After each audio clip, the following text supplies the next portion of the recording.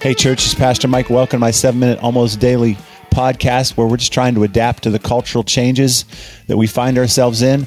The stuff the pandemic has pushed upon us, pretty much unavoidable. But we're leaning in, trying to figure out how to get better.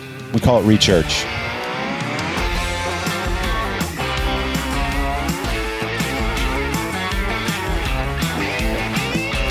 Hey, 24 hours after the polls close, we're still not sure who the president's going to be, but we did have a very successful leadership community meeting tonight for 1 hour. And to kick that off, I shared an update about where we are as a church at Vista. And I thought, I'm going to put it out there on the Rechurch podcast. So here it is. It's a little longer. It's going to push us outside the 7-minute window, but I think it's worth it. Give it a listen. To state the obvious, it's been 8 months of upheaval since the last in-person inside gathering that we had March 8th, 2020. And generally speaking, that upheaval has resulted in uncertainty with regard to the church, deteriorating trust among our communities and cities, and division throughout our nation.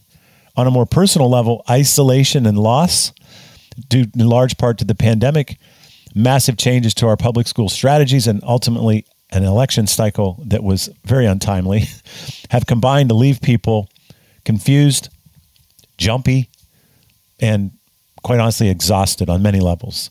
And the church community is not exempted from those unsettling realities. At Vista, where both church engagement and giving held steady in the first few months of the pandemic, they've taken on a persistent downward trend overall, albeit following the national trends of attendance and digital viewership and giving. Less than half of those who attended church regularly before the pandemic are still engaged with church, small group offerings, digital offerings, that sort of thing. What that means is 60% are disengaged from any previously recognizable form of church. Again, this is also true for churches who have been holding in-person gatherings. They're seeing the same kinds of numbers. These downward trends, engagement-wise, financially, are going to result for Vista in a 2021 budget proposal next month to the board that will be close to 30% less than the 2020 budget that we're in right now. It's going to affect all of our expense categories. Most distressing of those, as you can imagine, will be staff compensation. That's just the reality of where we are. We've been able to pitch a really large tent at Vista, meaning we have been inclusive of various demographics, theological foundations, political positions, just to name a few. But that political positions thing is the one that surprises most people. There are various political persuasions within the Vista family. Not realizing that has made this a really challenging season because there are certain conversations and certain social media posts that make a lot of assumptions about who you're talking to, who's listening to you, who's reading your post.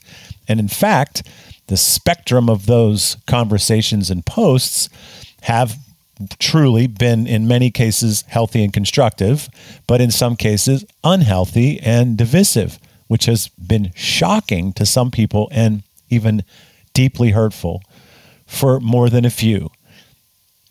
We've got a big tent with people of all sorts of different persuasions and different demographics and all sorts of things, which is a wonderful thing, but requires a great deal of sensitivity.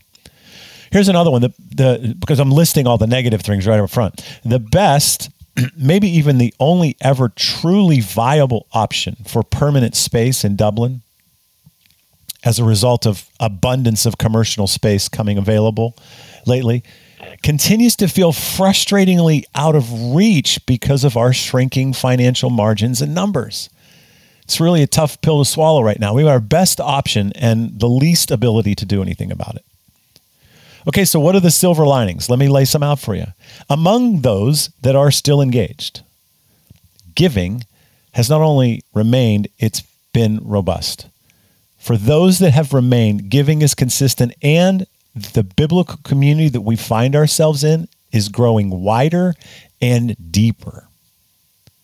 Giving has basically largely settled back to the top 50% of our overall giving pool over the last 2 years, and they have remained solid and now carry the bulk of our ongoing budget. Half of our congregation is carrying most of the budget going forward. Biblical community, like I said, has advanced. We have identified over 50 small groups of various forms. Before the pandemic, it was like 30. This is the most we've ever been able to account for. Specialized care groups, in addition to those, have been a godsend for many, many people, not just within Vista, but from without.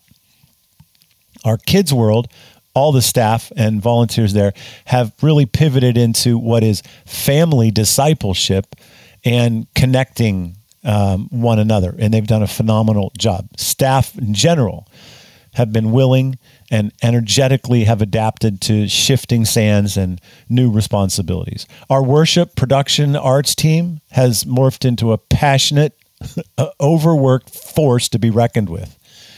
All of the staff and volunteers in there have literally reshaped and reestablished what worship is in these very weird times. I can't even imagine where we would be without Pastor Tammy's genuine spirit of worship, leadership, management, skill, all that, and vision for what we could be. And you'll see those amazing results this Sunday, whether you come in person or whether you watch the live stream. It's phenomenal. All right, looks like I'm going to stretch beyond my 7-minute mark here, but let me finish this up. Bloom has reached over 100 households and stretches out to a 5-mile radius from the Worthington site. And there's quite a bit of interconnectivity that's going on within that community that has visited the Bloom Free Store. Really, really cool. Even some overlap into our other partnerships with like Reverend Norman Brown at J. Gyre Ministries down in the Near East Side, and our Catalyst for Columbus Prayer friends and partners, that loose affiliation of 200 churches around the city. It is a really, really cool thing to see. Gary Treichler, Pastor Gary, is putting out small group leadership videos that are phenomenal. We should have had him on video a long time ago. He's talking about biblical community and the need for it and how to do it better. I'm having a blast pushing out this podcast 2 or 3 times a week.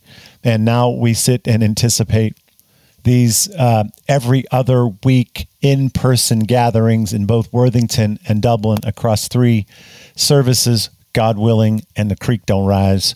We're gonna press forward into that. So there you go. In short, God is really pruning the church back. He's really consolidating those whose faith is a lifestyle, not just an occasional event.